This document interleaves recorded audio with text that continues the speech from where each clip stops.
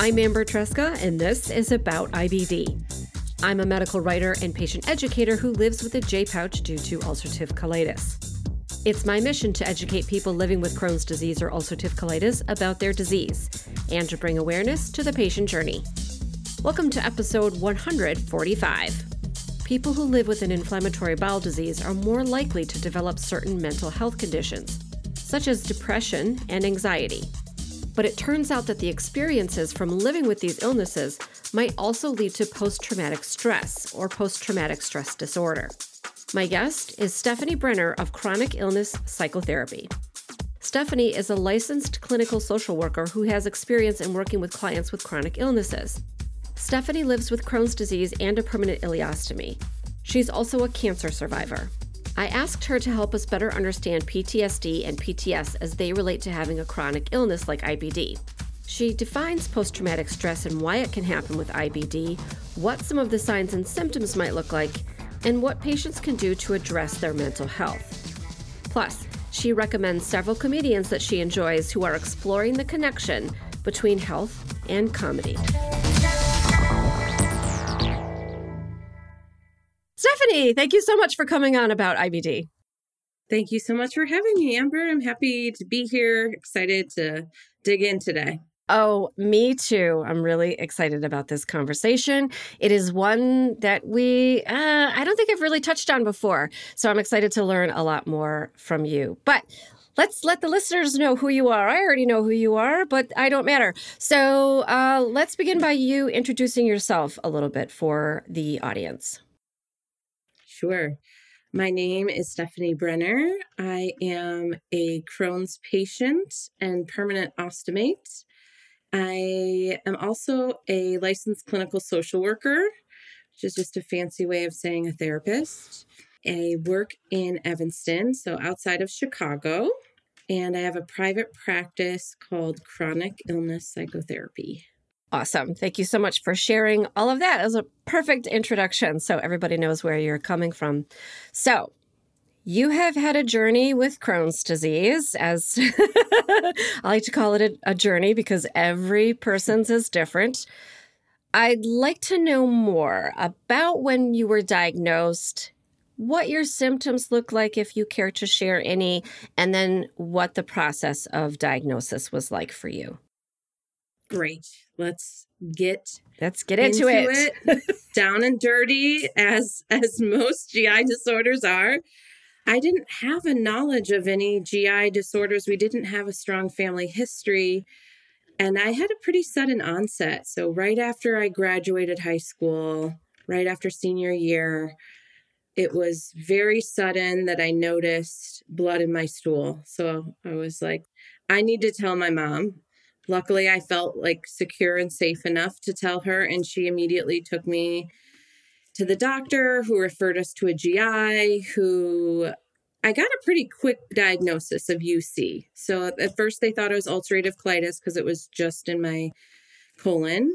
Tried all the available meds for about the next year to, lots of prednisone, everything that was on the market at the time. Mm-hmm.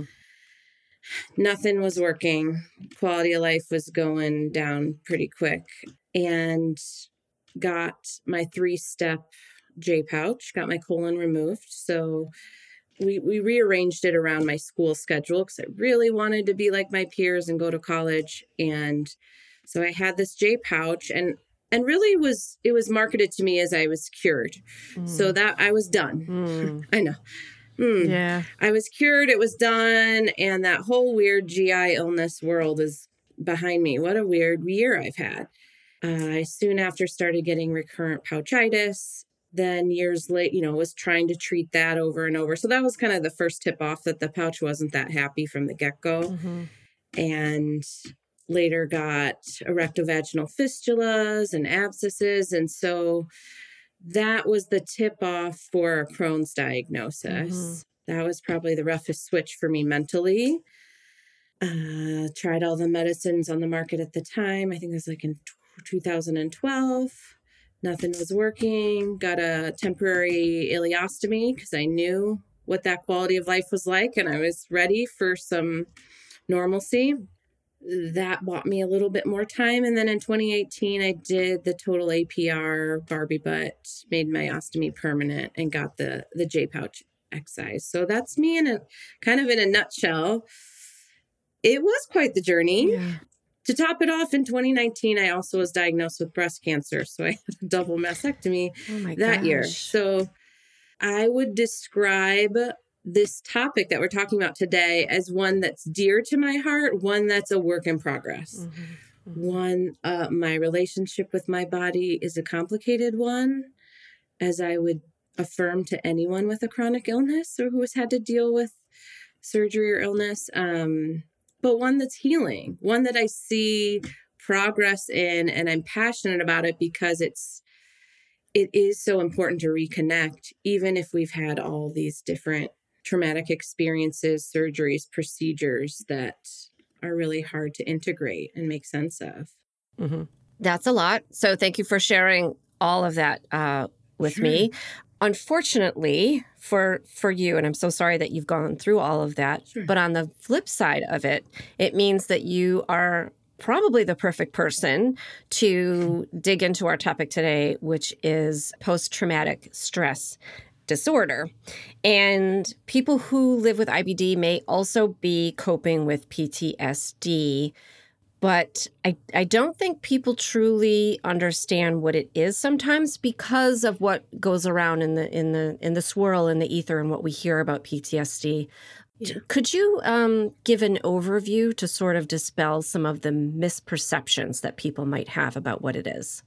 Sure. So today I feel like I'm going to zoom in on medical PTSD, but in general, when you think about PTSD, when you've heard it in the media, the examples that come to mind are war veterans, someone in, a serious accident, victim of a sexual assault.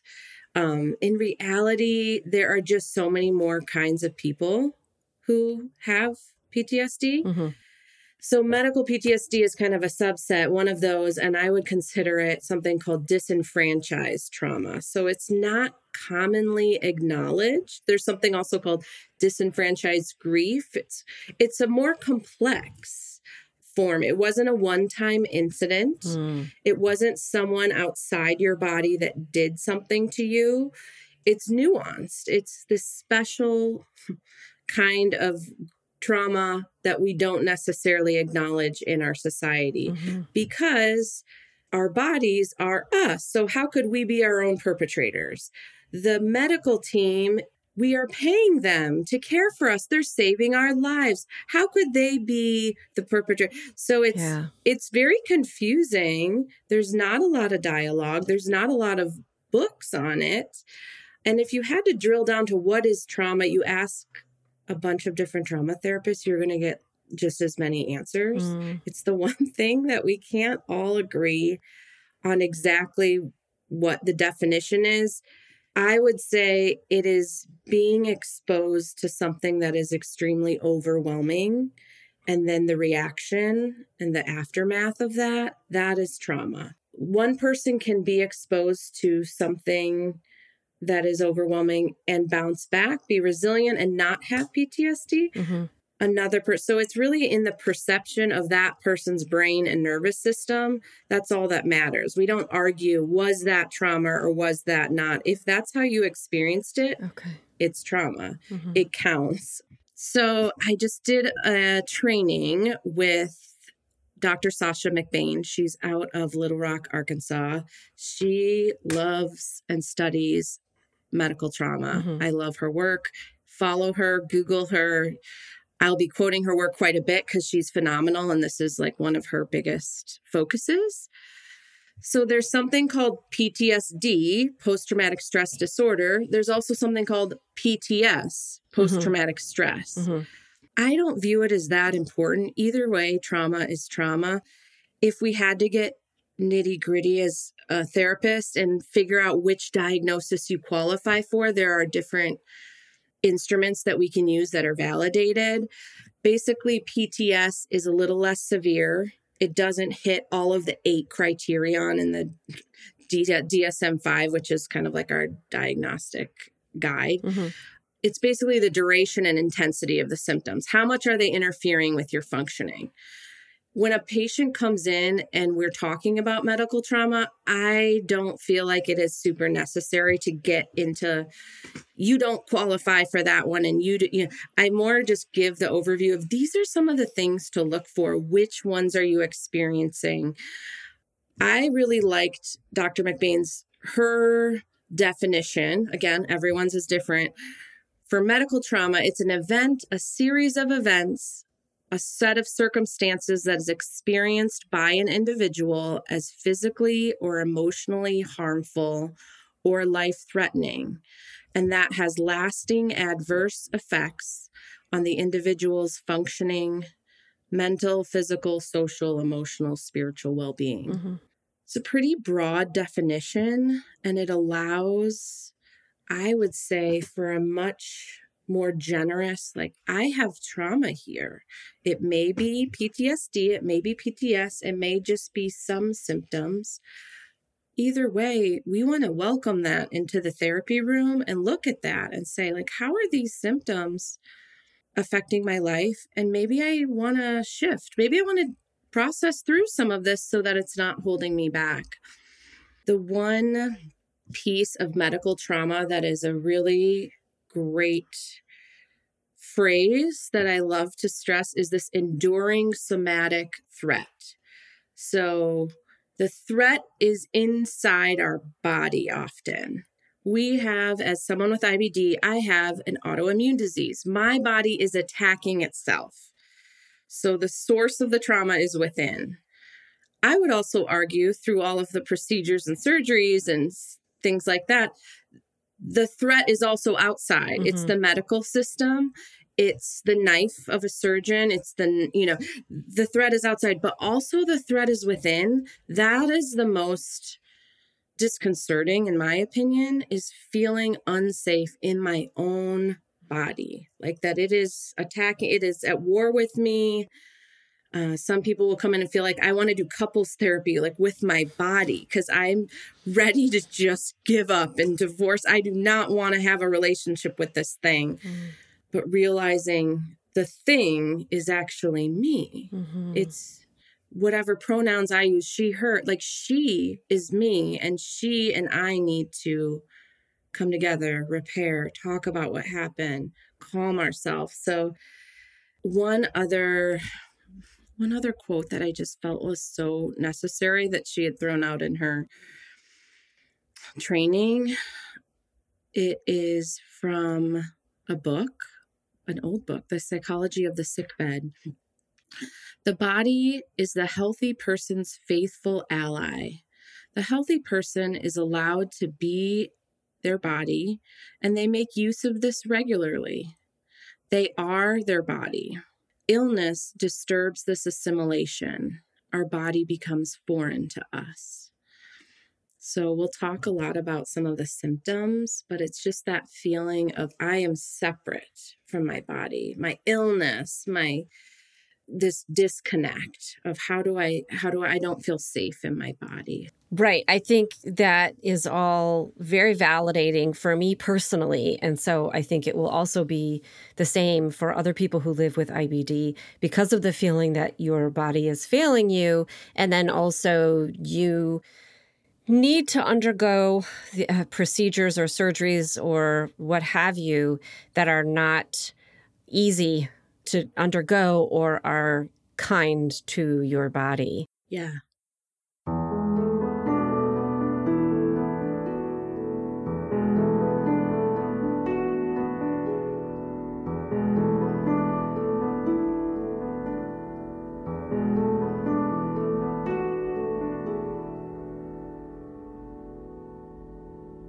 But I'm going to ask you a question that I already know the answer to, but I think it's just important that we get to the root of this outright. And are people with IBD more likely or more prone to develop PTSD or PTS? So glad you're asking that. Yes. There have been 3 studies, and the most recent one in 2021 showed 1/4 to 1/3 of patients with IBD report significant symptoms of PTS. directly from their disease experiences. So there are some factors that make you more prone to this. Mm-hmm. Female, being younger, less education, non-white, Hispanic, more severe disease. That's not a surprise. Yeah. More hospitalizations, any sort of ICU stays. Yeah. It is more common than you would think. And it's just now coming into the conversation in terms of IBD mental health. We've been really looking at anxiety and depression for a long time, just like a lot of other chronic illnesses. Mm-hmm. And now realizing this particular, I would argue that IBD, because of the stigma around COOP in our culture, there's this internalized ableism for anyone with an illness, but then you have this extra layer of, I've had clients describe it as, this feels like an assault. I haven't been, this feels dirty and shameful. This is just a procedure. This is just an enema. This is just a suppository. But it's that internalized feeling, this is dirty, wrong, bad, gross, I am unattractive. It goes really deep. So it doesn't surprise me that quite a few people it's showing up. And I think it will be a bigger topic in the years to come, just because we're going to want to be able to prevent, treat in the acute setting, and then also treat kind of long-term with the people who have it. It also has a relationship with patients. The more PTS you have, similar to depression, anxiety, the more it can affect your condition. It can affect your behaviors, your compliance. So just realizing we have to treat the whole person, because that's going to actually help their disease markers. It's not all in their head, but it does affect their pain interference, their fatigue, how much they utilize the healthcare system. When you have PTS, you can be overutilizers because we're hypervigilant, and under we avoid. So realizing like, wow, these things can really be playing in the background. If we're never assessing or talking about it, it's a pretty big gap. We need to, this is something that it needs to be in the forefront, especially with GIs and having conversations just to assess. Right. 100%. Sometimes we are putting out all of these fires, the physical ones in our GI system, and then all of extra intestinal manifestations. And so mental health for sure sometimes takes a back seat. And now that we know this, we know that people with IBD are more prone, and we know some of the most common risk factors. What are some of the ways that mental health care providers help people manage these symptoms of PTSD? You said that there were some tools. Can you give a sense of what that might look like? Sure. So the first place is just having that safe place to process the trauma in a very titrated way, like a term from chemistry, where we just go slowly, little by little. We don't want to overwhelm and flood the nervous system. We do a lot of psychoeducation. What is trauma? Why does it feel this way in my body? Why do I feel this disconnect? Where is this fear? The biggest thing that comes up after trauma is avoidance.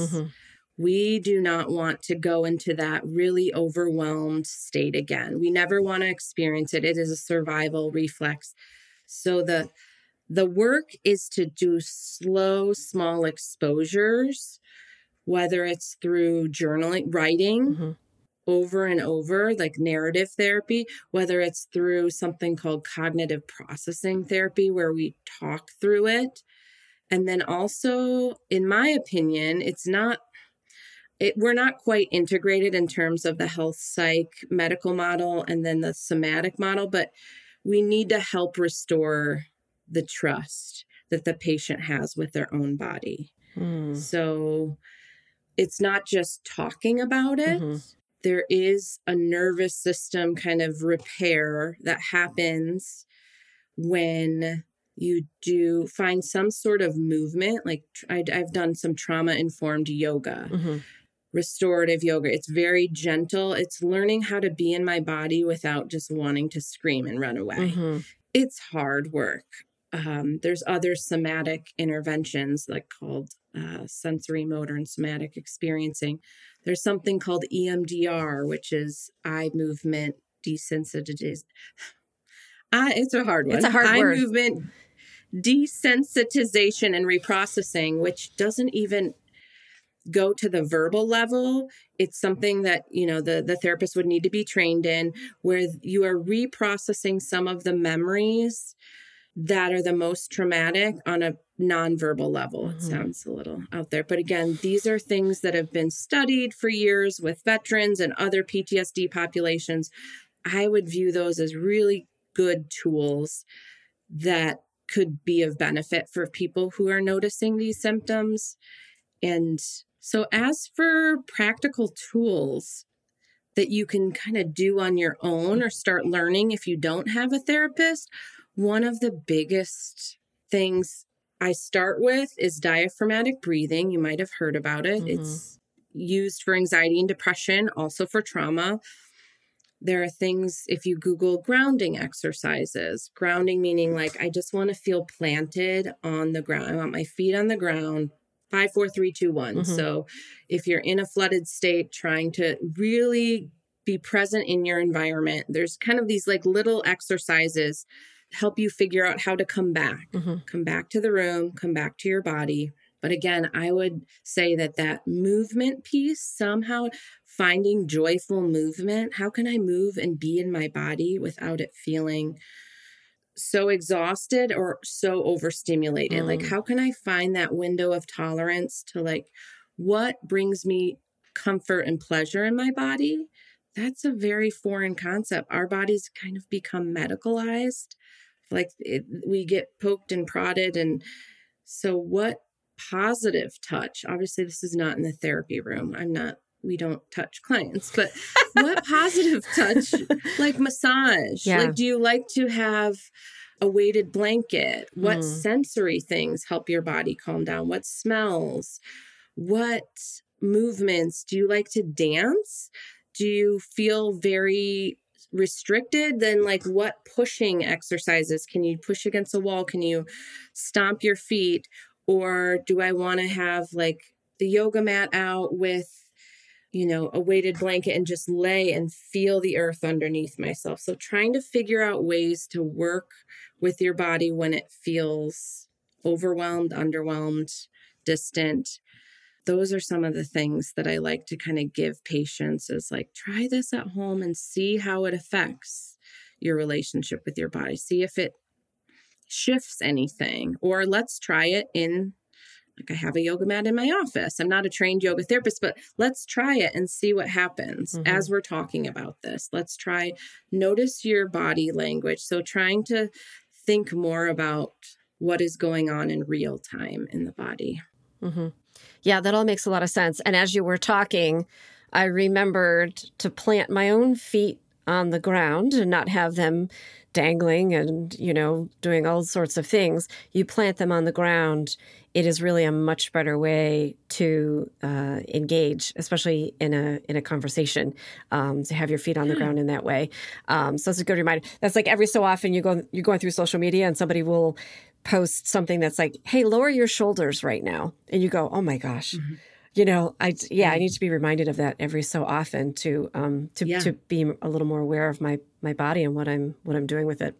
And so in that vein, I think that these things can sneak up on us in terms of IBD, those symptoms, in terms of mental health.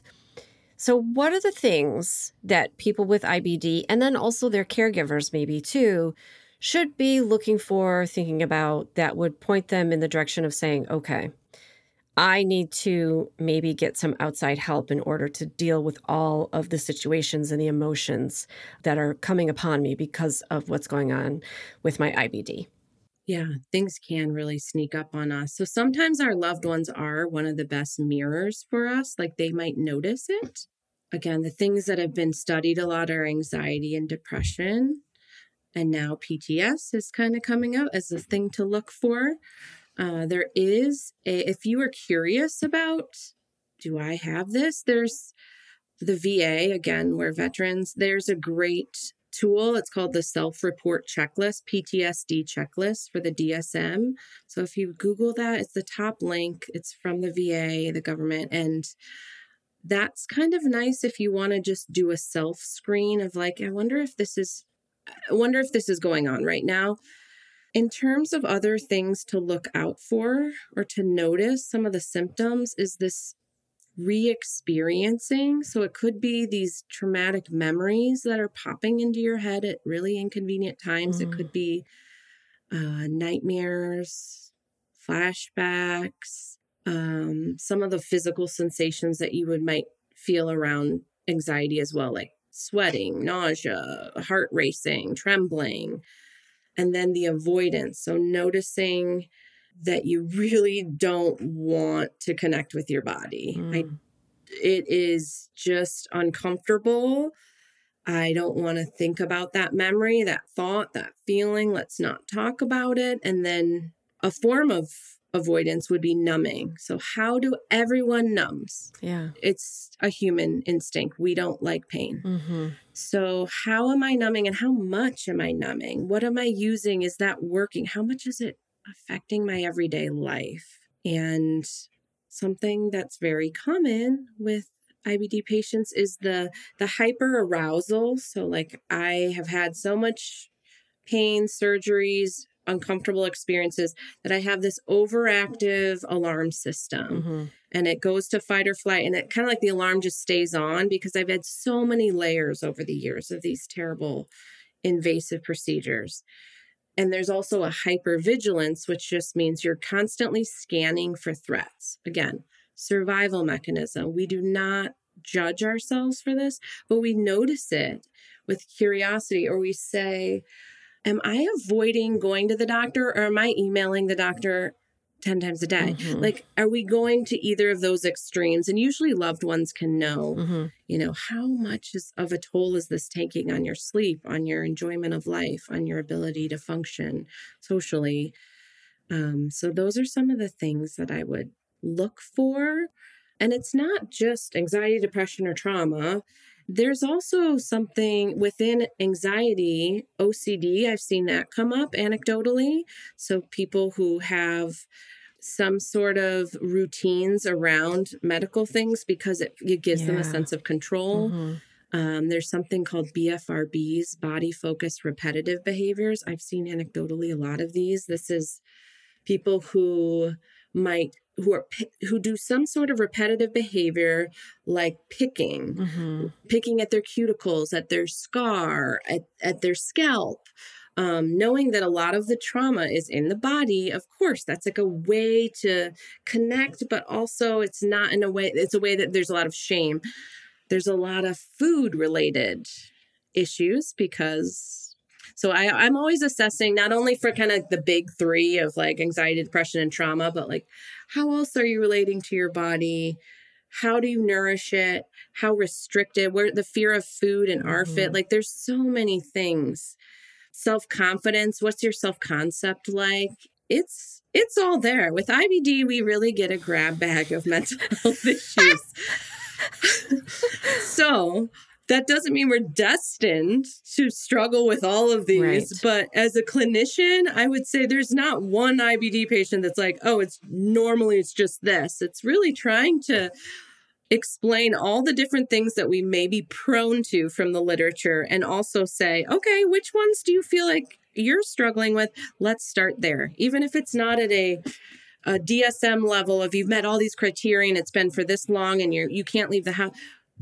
But let's try and we all just want to move towards healing, towards a better quality of life, towards more integrated nervous system. So those are the things that I go broad, even though, in the literature, I don't feel like it's a little more pointed.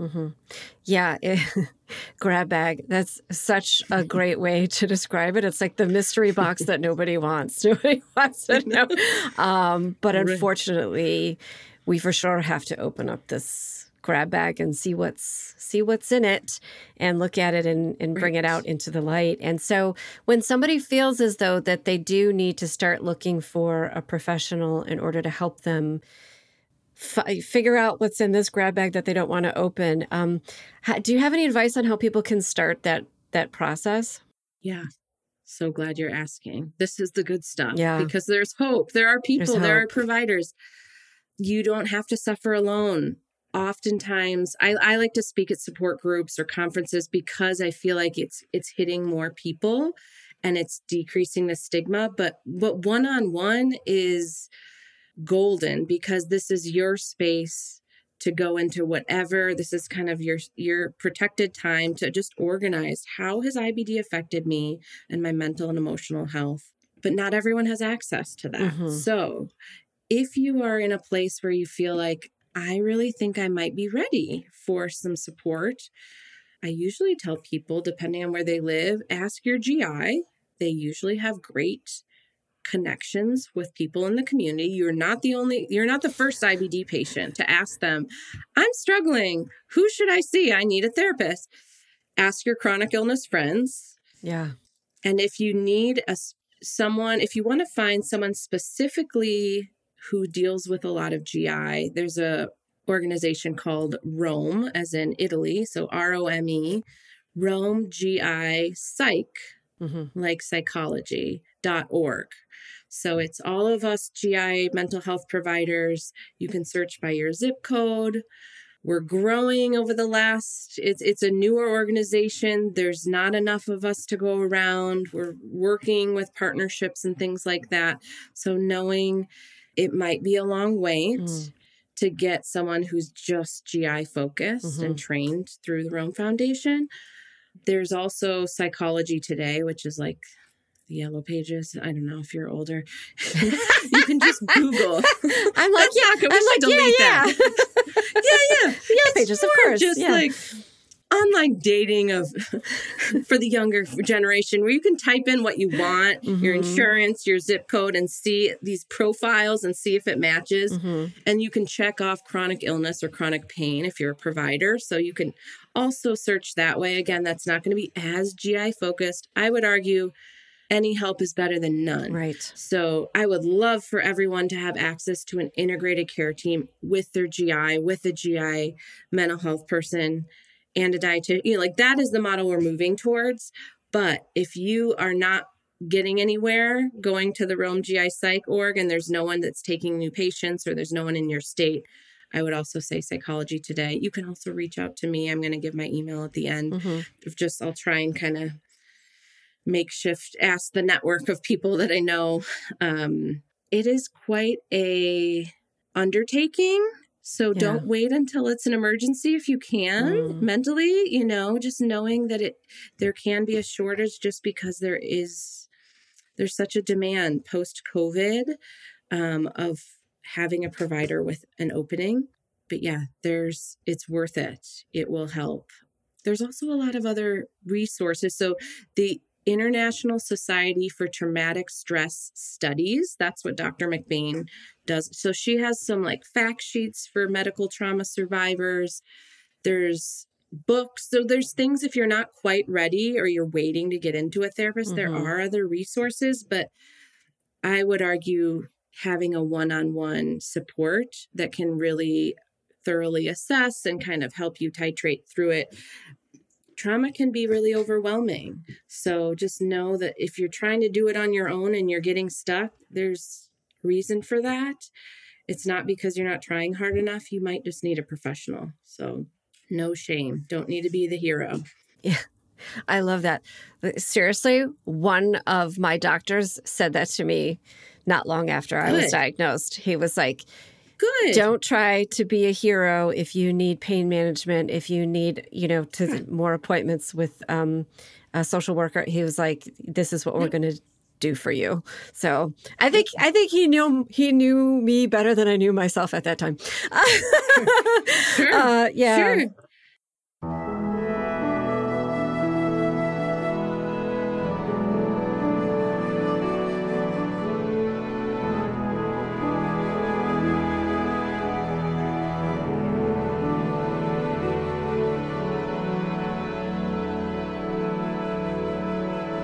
So this is what you do all day, but you're also living with it in your own body. That's a lot.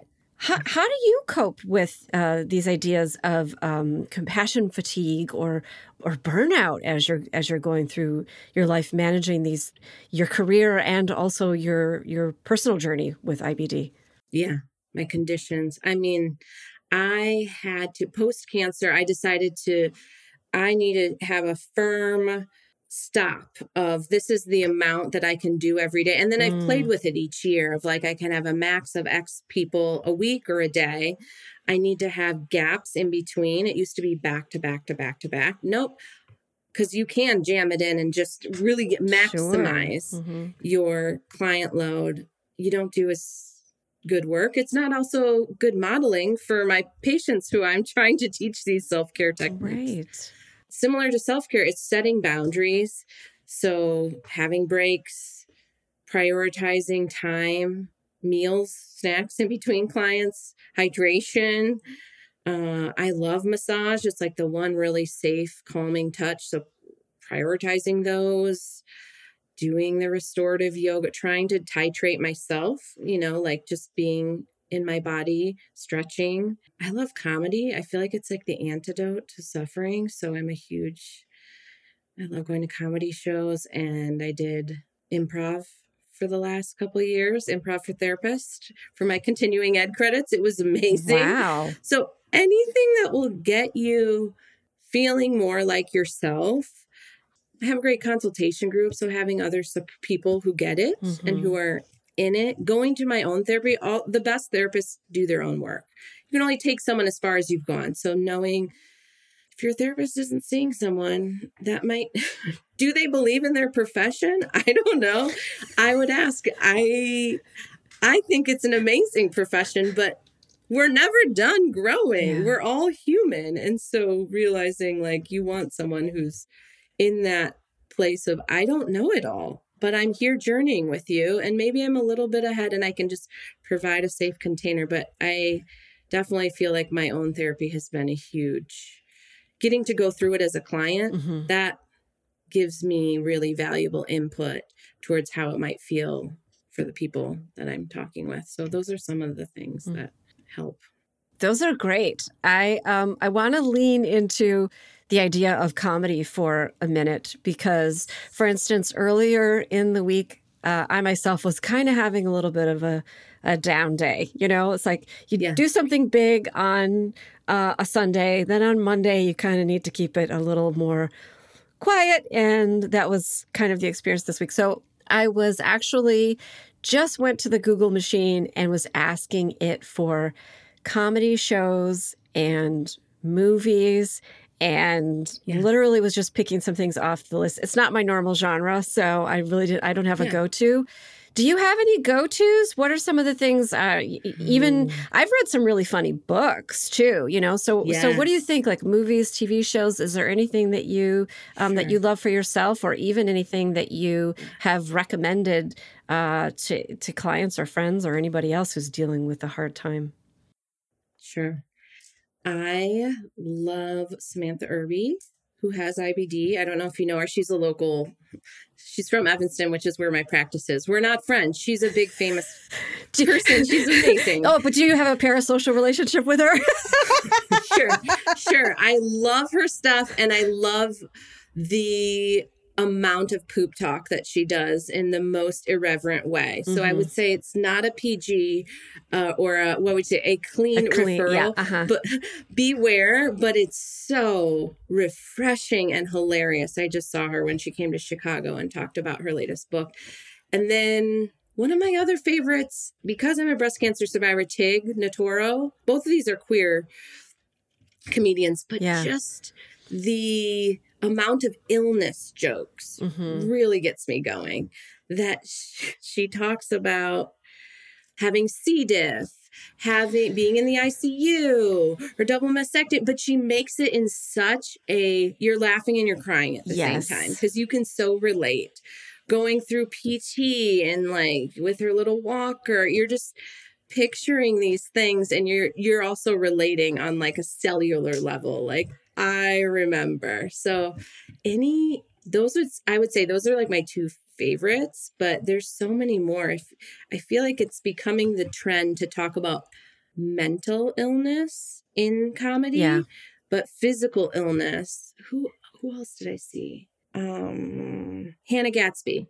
Do you know her? She's from New Zealand, Australia. She does a lot of around illness. Okay. So I just love any comedy that can talk about the bizarre world and the experiences that we go through and translate it to the rest of the public who don't have to deal with this. It really is amusing in some ways. And it does bring some levity to like some of the heavier topics, you know?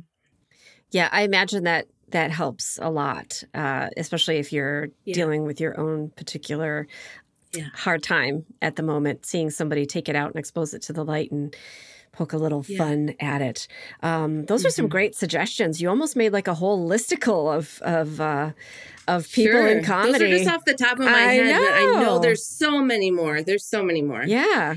Well, we will dig those up and put everything in the show notes as well as all of the other resources that you came up with, some of which I was aware of, but some of which I wasn't. So I love that. You're teaching me as well. Good. And so in that vein, please let everyone know how they can find you and how they can get in touch. So my practice name, it's kind of lengthy. That's my email, chronicillnesspsychotherapy@gmail.com. It was probably a rookie move. It's way too long and people don't know how to spell chronic sometimes and psychotherapy. That's the name of the website, chronicillnesspsychotherapy.com.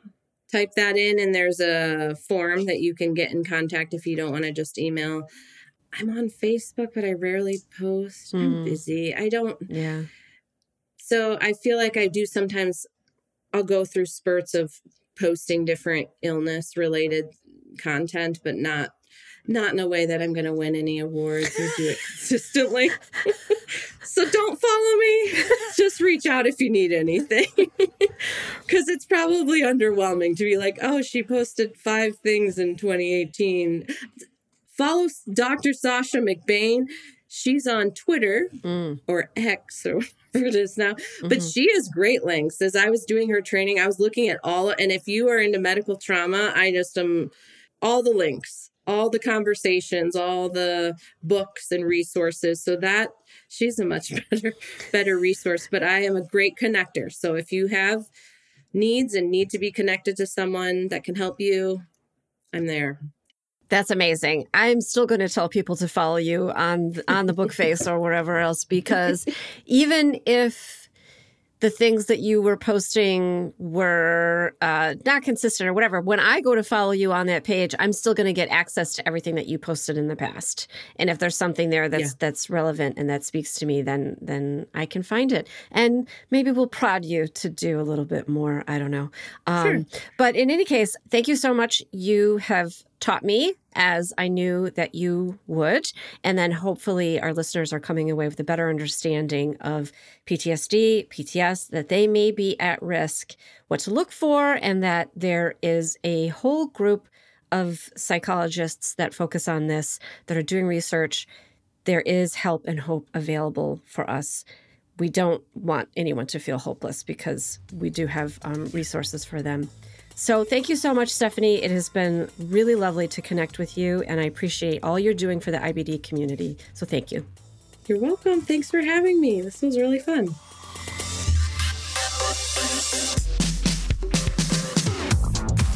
Hey, super listener. Thanks to Stephanie Brenner of Chronic Illness Psychotherapy for taking the time to explain the connection between IBD and post-traumatic stress. Stephanie is also an accomplished speaker for support groups and conferences. You can find her at chronicillnesspsychotherapy.com. As always, links to a written transcript, everyone's social media handles, and more information on the topics we discussed is in the show notes and on my episode 145 page on aboutibd.com. Thanks for listening, and remember, until next time, I want you to know more about IBD. About IBD is a production of Mal and Tal Enterprises. It is written, produced, and directed by me, Amber Tresca. Mix and sound design is by Mac Cooney. Theme music is from Cooney Studio. My AirPod just fell into my slipper. That was ejected. Amazing. Your AirPod is experiencing PTSD. Right. It does not want to be used for any of these purposes. It doesn't want to be there.